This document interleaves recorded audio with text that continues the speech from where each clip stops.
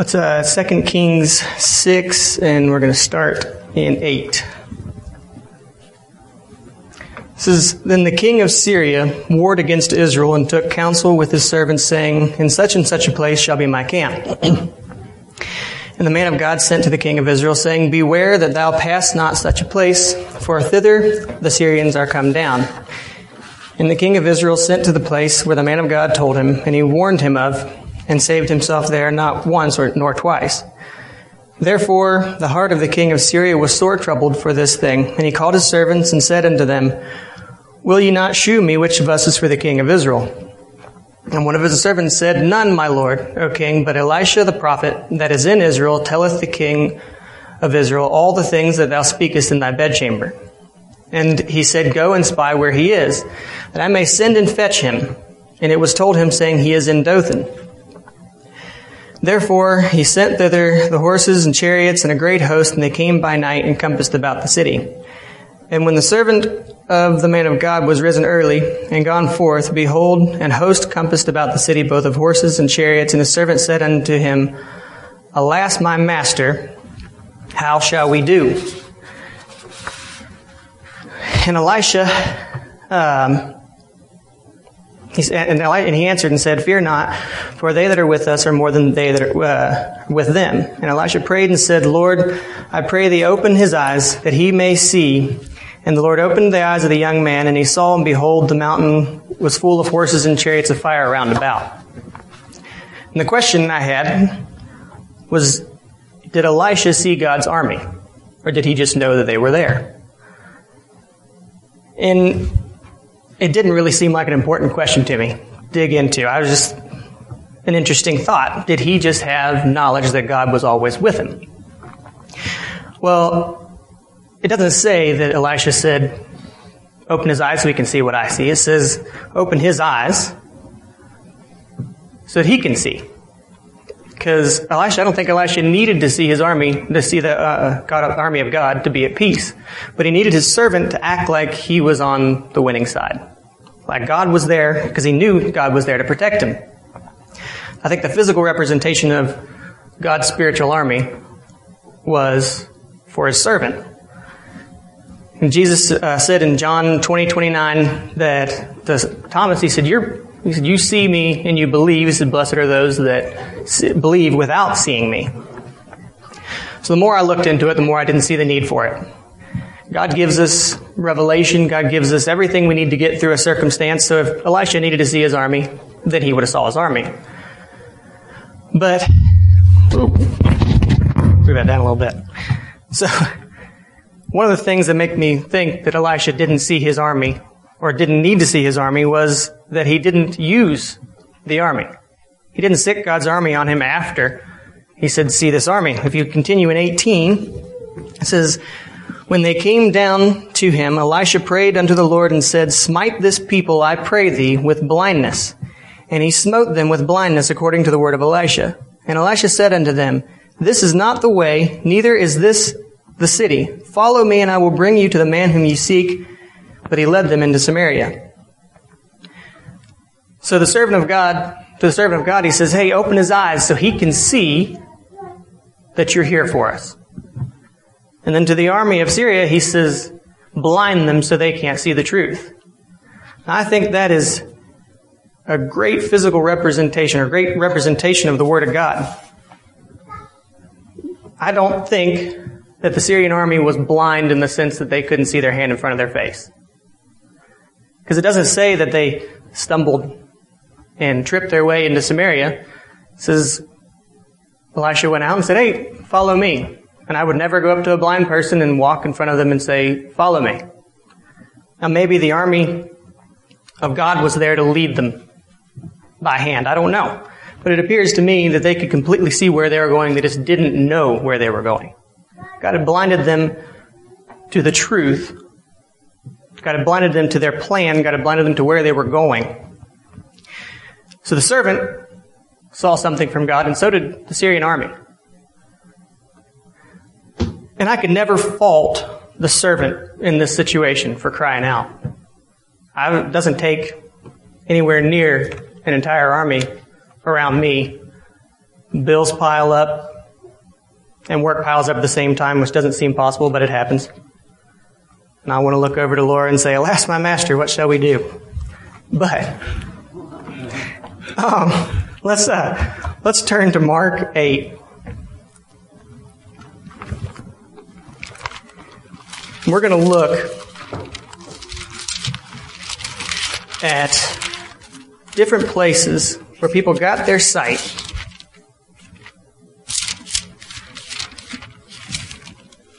and what it cost them, what they needed to see and why they needed to see it.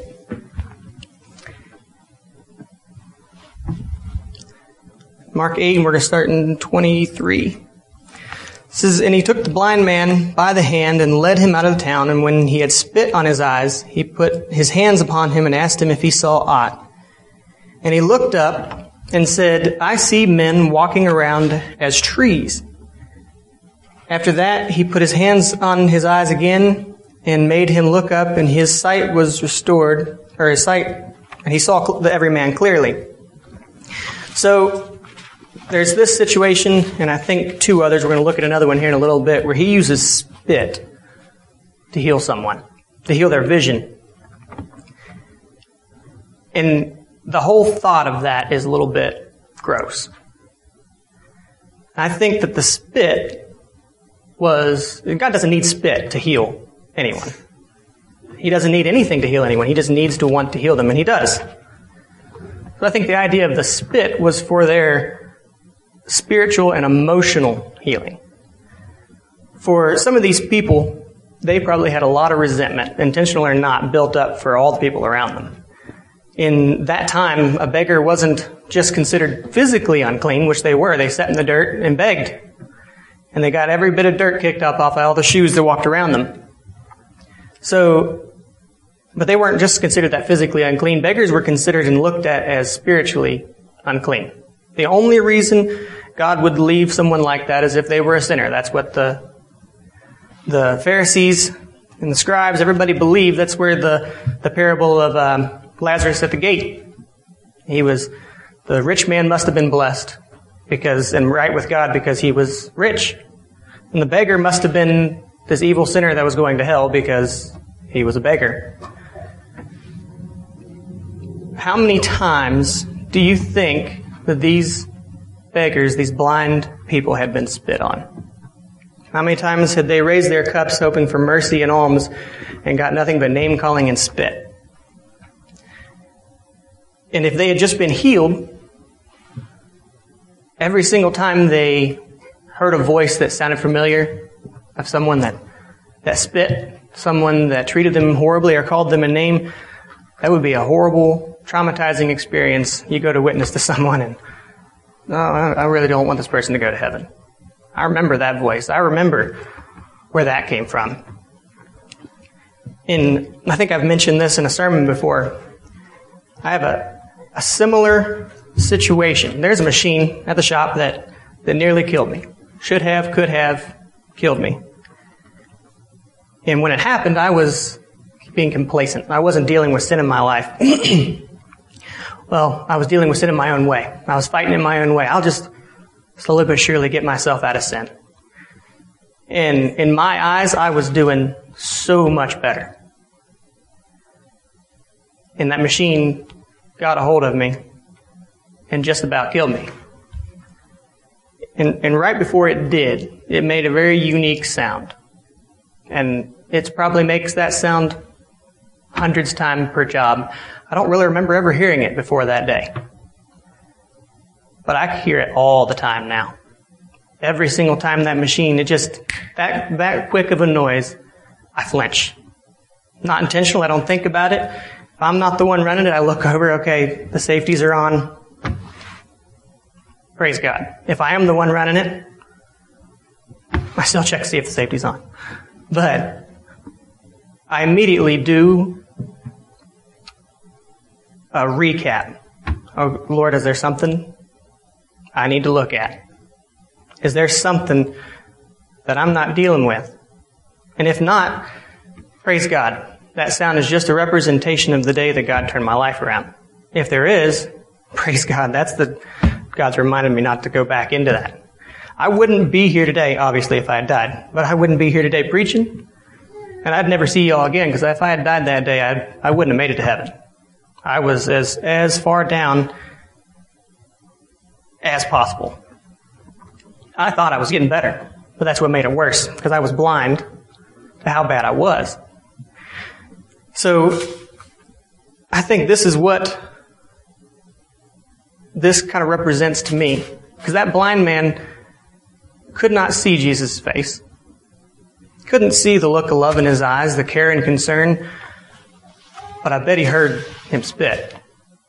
And just for a second thought, man, I thought I was going to get mercy, but I'm going to get shame again. Then that spit touched his eyes, and he got just a little bit of light. And I bet his perspective changed pretty quick. Lord, spit on me one more time, because I'm almost there. God needs us to be able to see clearly. Every single time he hears someone spit from that point in time on, there might be a little bit of a flinch. Every single time I hear that machine kick, there's a little bit of a flinch.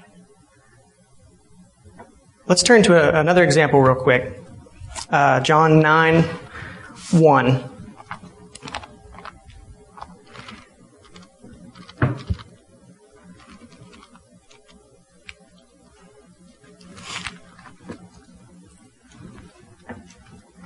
The first guy, he wasn't born blind. Because it says when he first started to see, he said, I see men walking around as trees. And he would have no reference of either of those things if he had never seen before. Not a man, a tree, or much less a walking tree. So Jesus, and starting off in 1 there, it says, and Jesus passed by and saw a man which was blind from his birth. And his disciples asked him, saying, Master, who did sin, this man or his parents, that he was born blind? And Jesus said, neither hath this man sinned nor his parents, but that the works of God should be made manifest in him. I must work the works of him that sent me while it is day. The night cometh when no man can work. As long as I am in the world, I am the light of the world.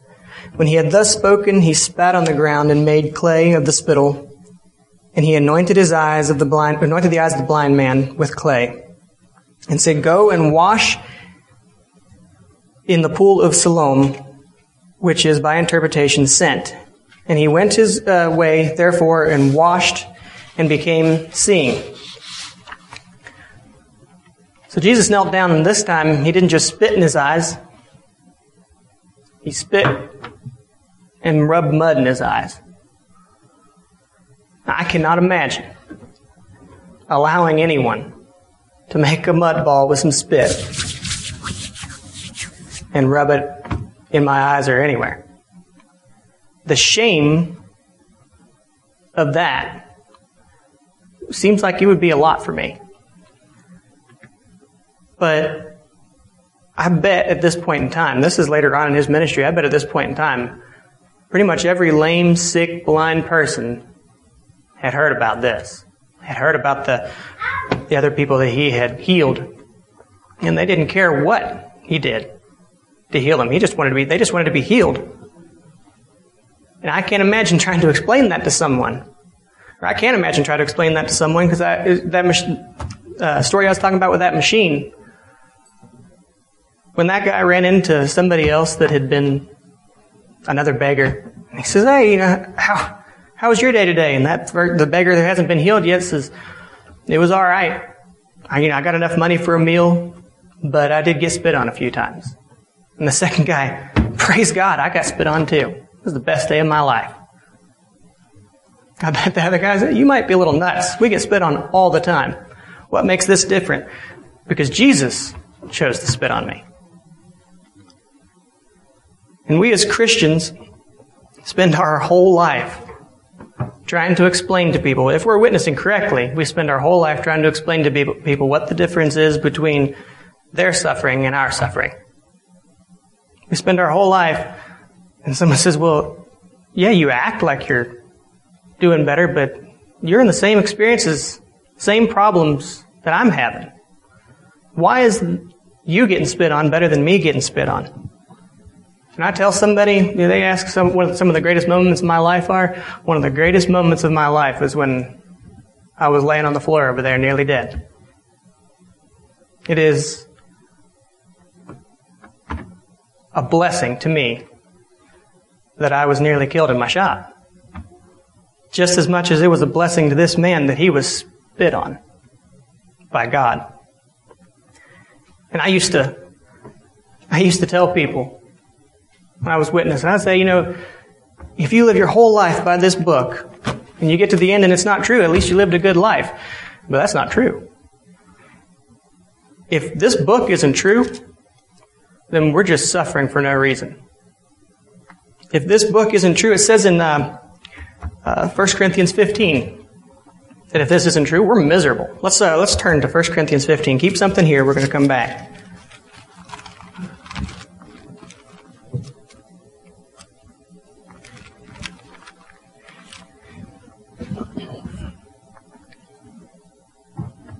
We're going to read 16 down through 20. It says, for if the dead rise not, then Christ is not raised. And if Christ is not raised, then your faith is in vain. Ye are yet in your sins. Then they also which are fallen asleep in Christ are perished. If only in this life we have hope in Christ, of all men we are most miserable. But now Christ is risen from the dead and become the first fruits of them that slept. So you can't tell someone, just live, it's a good life. At least you will have been a good person if you live by this book. And they would have been. But they suffer for nothing if this book isn't true. That's not giving them sight. That's giving them one delusion over another. They were blind, and now they're just blind to what their walk is going to look like. In 21, it says, for since by man came death, by man also the resurrection of the dead. It's another representation of that machine, of the spit. By the spit came shame, but it also came healing. That machine almost brought death, but it also brought life. Think about these men trying to explain. You have to understand, you want this. You want Jesus to stand before you. It doesn't matter if he spits on you. It doesn't matter if he rubs dirt in your eyes. It doesn't matter if you just touch the hem of his garment. You're going to be healed by what happens next. Let's go back to John 9. We're going to stay in this story most of the rest of the way. We're going to start off in 8, where we left off. And the neighbors, therefore, and they which before had seen him, that he was blind, said, is not this who sat and begged?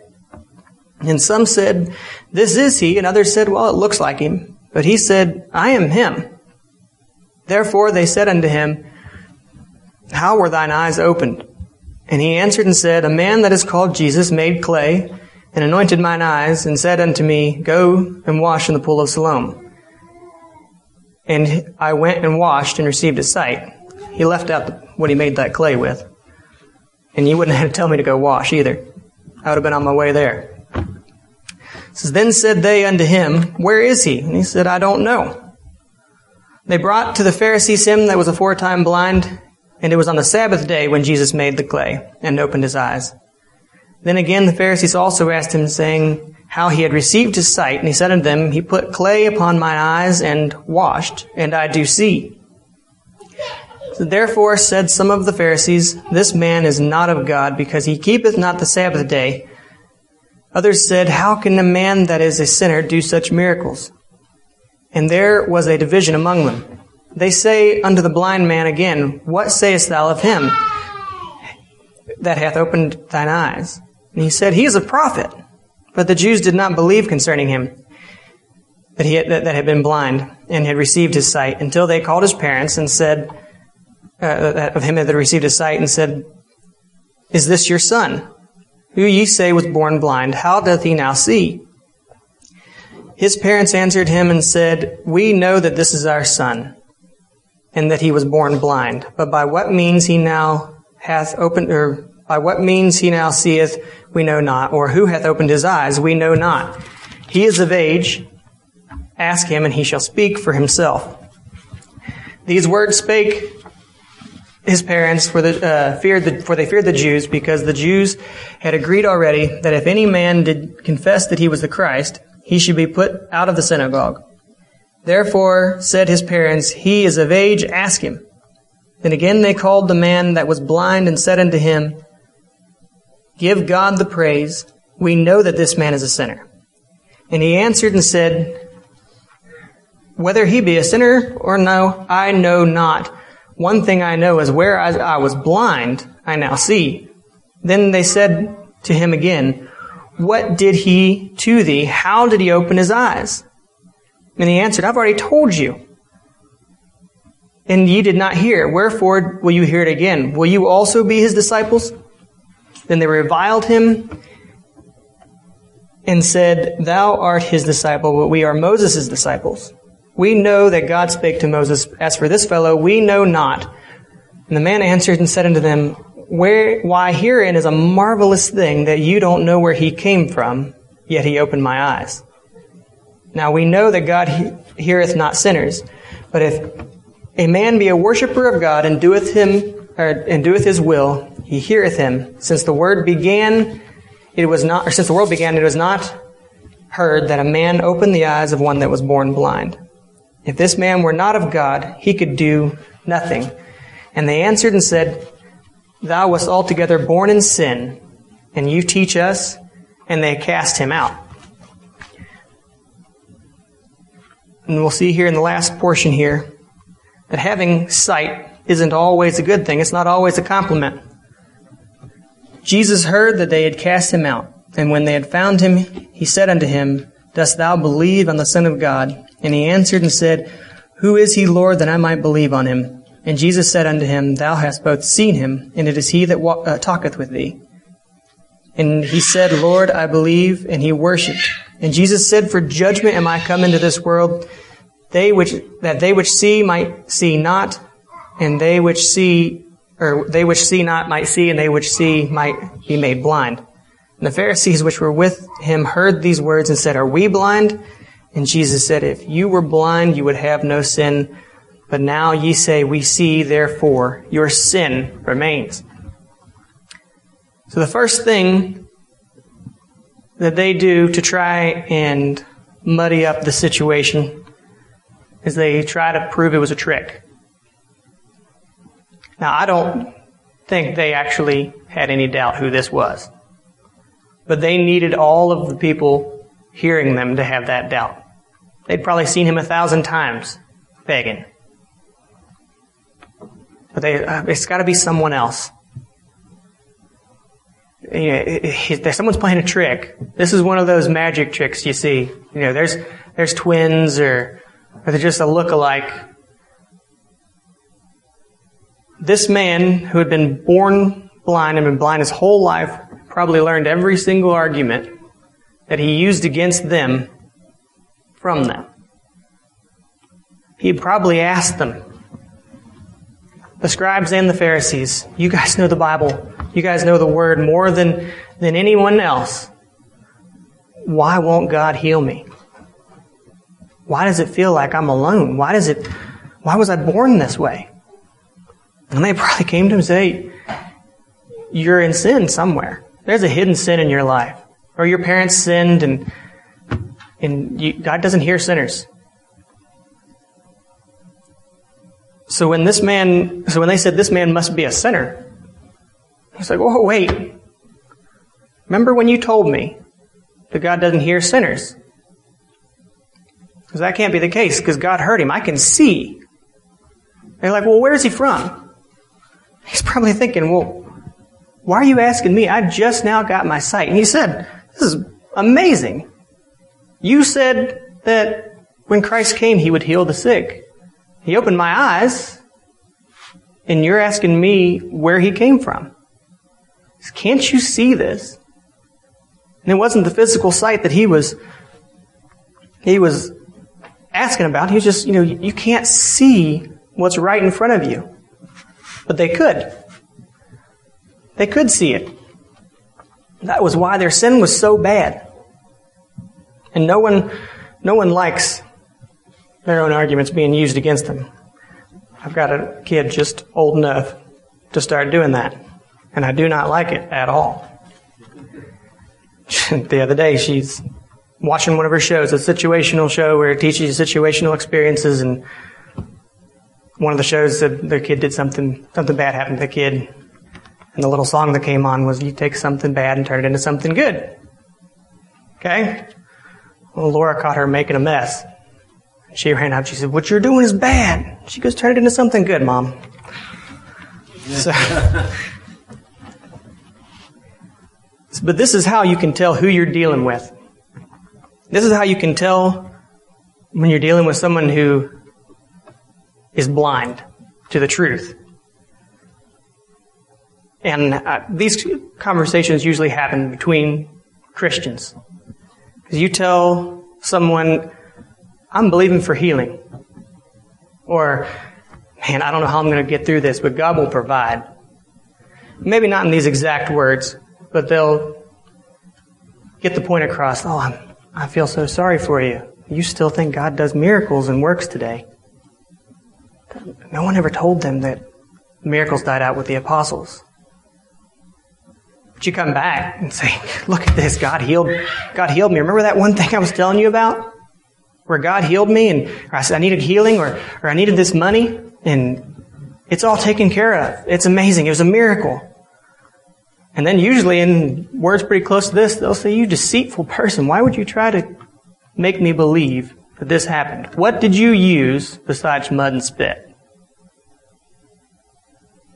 You had to have done something. Now if you had gone to them and said, I did this research on the internet, I found this miracle research drug and this machine, and they put me in the machine, the lights started moving, and they put my body back together, and they gave me $1 million afterwards for being part of the research, so my healing is taken care of, and my money problems are gone too. Oh, praise God. Because that's something that doesn't take faith. That's something that doesn't take sight. You don't need to see. It doesn't matter how big the Syrian army is if you can pay the Ethiopian army to come after and take care of them. But if you have to trust that God's there, that's where people start getting upset with you or me for having faith. Because they can't see it and they don't want to see it. Because that's a different kind of suffering. Different kind of sight. So in the last portion there, Jesus tells them, when they said, just because you can see doesn't mean you can see. Just because he was blind doesn't mean he was blind. So you're saying we're blind. Oh no, I'm saying you can see. That's why your sin remains. And I would much rather speak to someone in a situation where they were blind to a situation than someone who had their eyes open but their understanding is darkened. And we can only pray that God will open our hearts and our eyes to where we can show that to someone. Where we can enlighten someone through the Scripture the way that a lot of people see the Christian walk and accuse me of believing in the Christian walk is, I wish it was the way they said it was. A lot of Christians will ask God, just show me what you want me to do. Show me what I should do next and how this is going to work out. And then you say, well, you were predestined and called. And they say, no, God doesn't have that kind of sight. Well, then what are you asking him to show you? If God can't see what's coming next, don't ask him what's coming next. He can't tell you what to do if what coming next is just completely random. Or they'll say, well, if predestination and election is true, then, we're just mindless robots and we go about and it doesn't matter what decisions we make, we're going to go to heaven. I wish. I really do. And before I turned back to Christ, I prayed that all the time. God, just let me look through my eyes while you do everything right. When we get to heaven, I'll take back over and I can't do anything wrong there. I can't mess it up. I've already made it. I don't pray that anymore because it's not biblical. But it doesn't keep me from wishing that I wasn't here to make the mistakes. What I pray and what we need to pray is that God opens the eyes of our understanding. That God shows us His will and our will. And it's always clear. It doesn't seem clear, but it's always clear which one's which. And we need to be able to see the outcome. We need to be able to understand the mysteries, not of what we see, but of where we're going. Now let's turn over to Ephesians 3.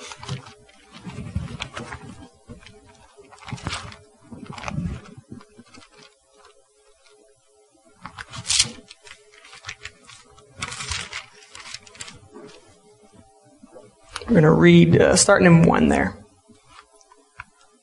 It says, "For this cause I, Paul, a prisoner of Jesus Christ for you Gentiles, if you have heard of the dispensation of the grace of God which is given me to you, how that by revelation He made known unto me the mystery, as I wrote afore in few words, whereby when ye read, ye may understand my knowledge in the mystery of Christ.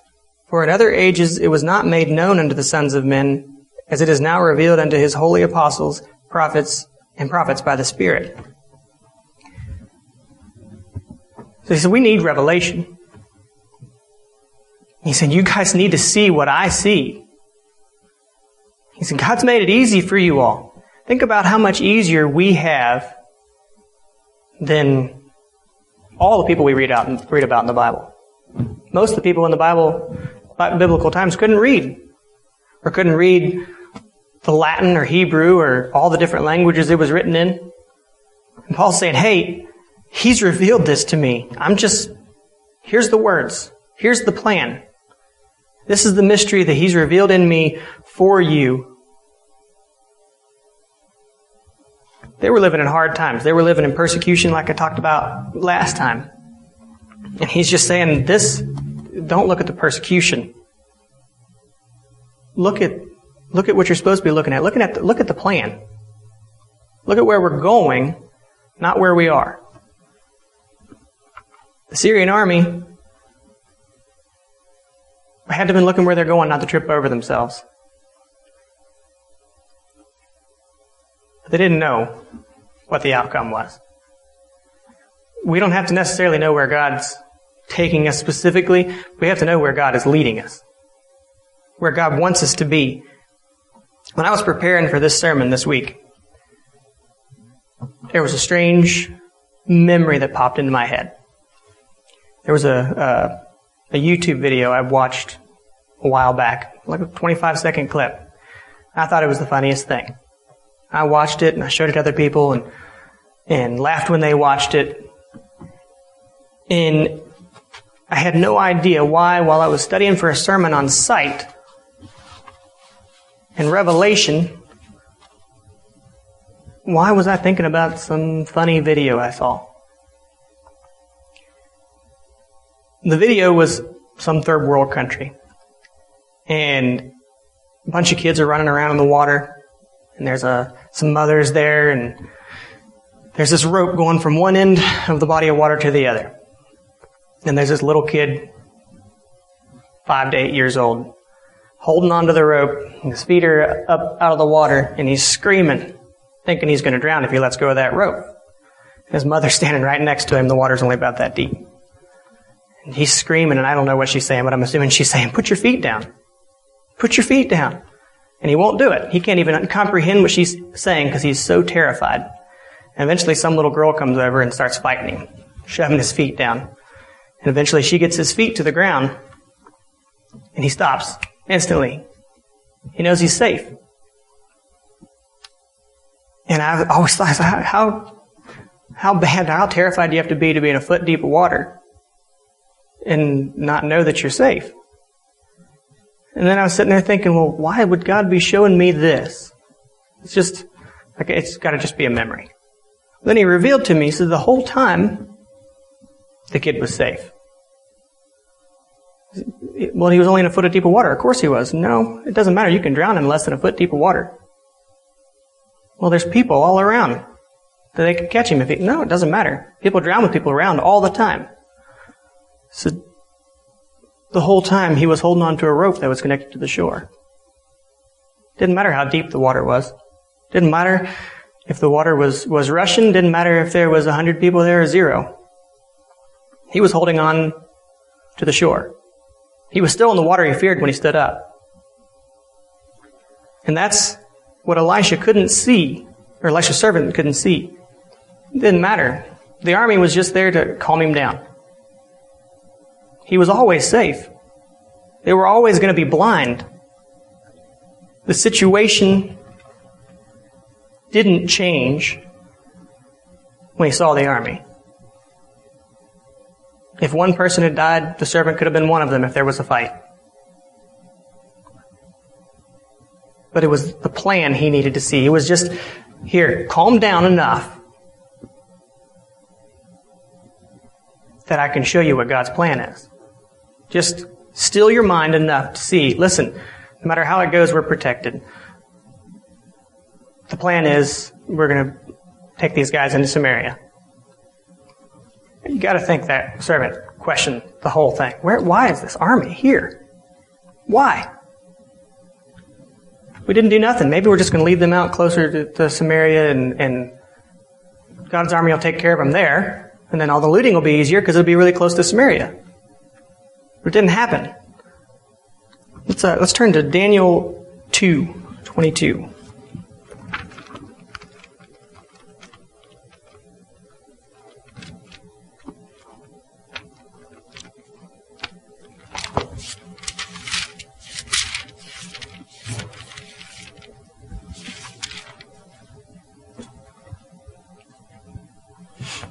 Actually, we'll read 21. It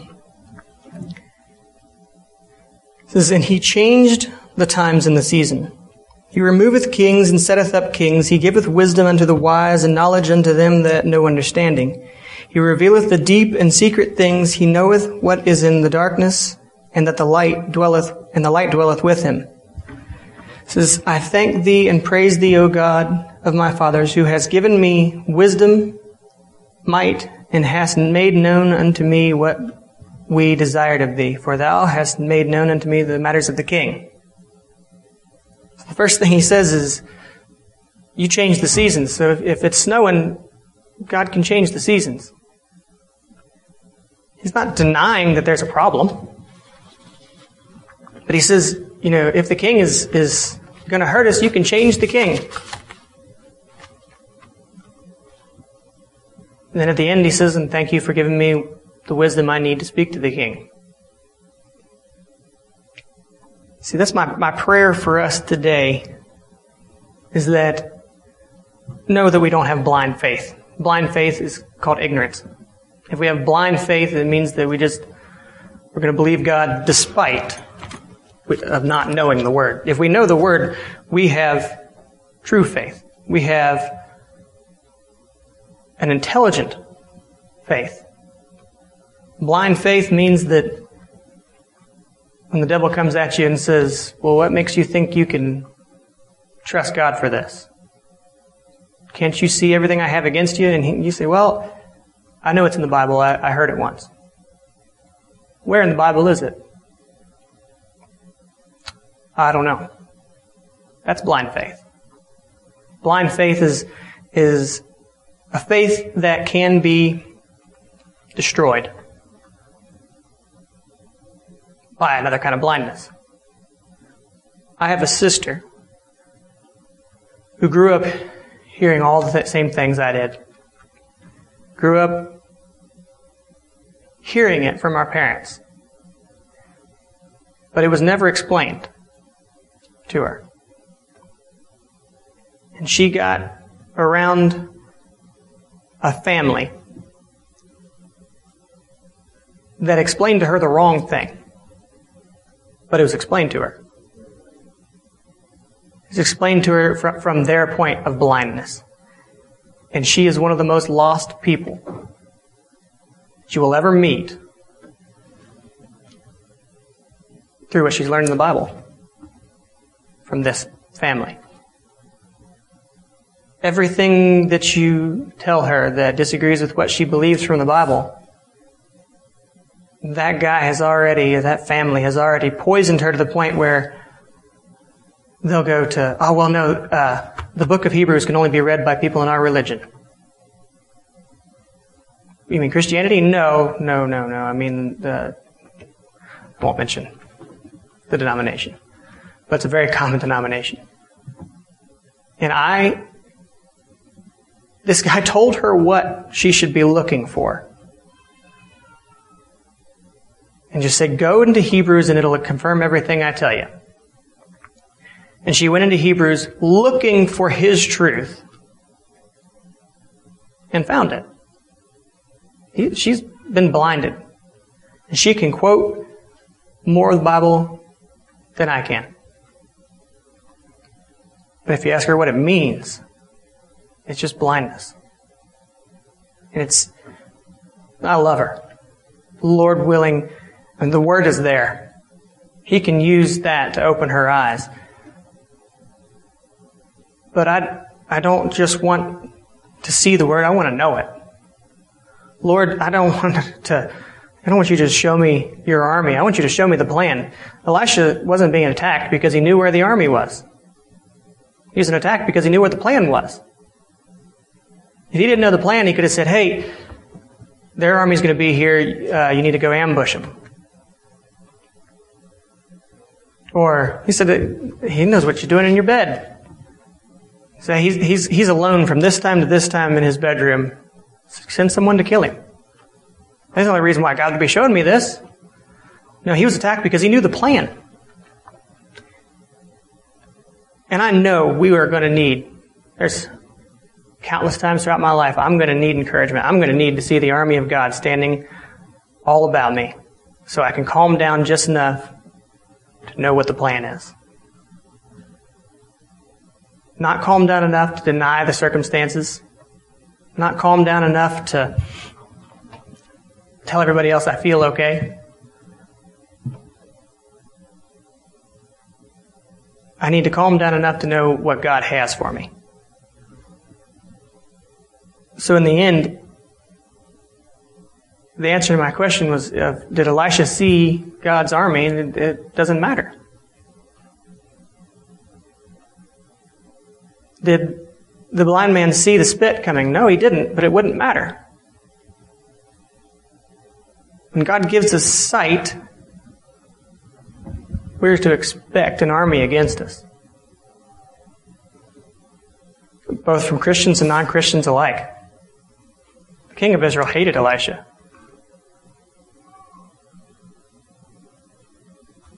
When Syria wasn't going after him, he was. Elisha was in a town that had no physical protection. They had to borrow an axe to build it. Didn't matter. His sight, and I hope, doesn't record it, but I hope he took that servant aside and said, here's what I needed you to see. When that happened to me over there, I laid there on the floor and the first words I spoke were to my brother, and I said, this is my fault. And I expected that to be my last words ever spoken. That's when God took me aside and said, this is what I need you to see. Yes, from all outward appearances, you should be dead in the next 10 to 15 seconds. You know the stats. You know what happened. you should fade out. But that's not going to happen. He didn't say that's not going to happen. I had to sit there and wonder for a while. But it didn't happen. Because that's what he needed me to see.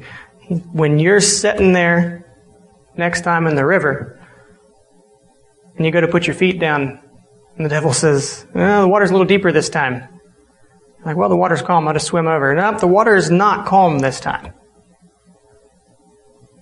I need to be able to be at peace enough and let God speak to me and say, you're connected to the rope that's still connected to the shore. And the shore is where God would have me be. But if he'd have me in the river, I'm still connected to the rope. As long as I hold on to the one thing that will never change, I'll always be safe. That's the sight I want. That's the revelation that I long for. That's the peace that I pray that God will put on me and everyone here. Let's pray. Father, I thank you for your word. I thank you for the countless examples in your word of people who have failed, for the countless examples of people who have succeeded, countless examples of people who have succeeded, but it appears as if all is lost, for showing them so that we can see through their eyes, for revealing mysteries and secrets to us when things don't seem right, when people are sick and need healing and we're begging for that healing. Show us the plan, not just the army against us. Show us what we need to have peace in you, no matter our circumstances, not denying our circumstances, but in spite of them. Lord, whatever the plan is, I know it's perfect. But I need, and we need, revelation. Don't let us blindly make our own decisions. Don't let our will overpower your wisdom. I just pray that you will work in us. You will bless us with your heart, with your peace, and give us the ability to open the eyes of those around us as well. Thank you, Lord, for all of this in the name of Jesus. Amen.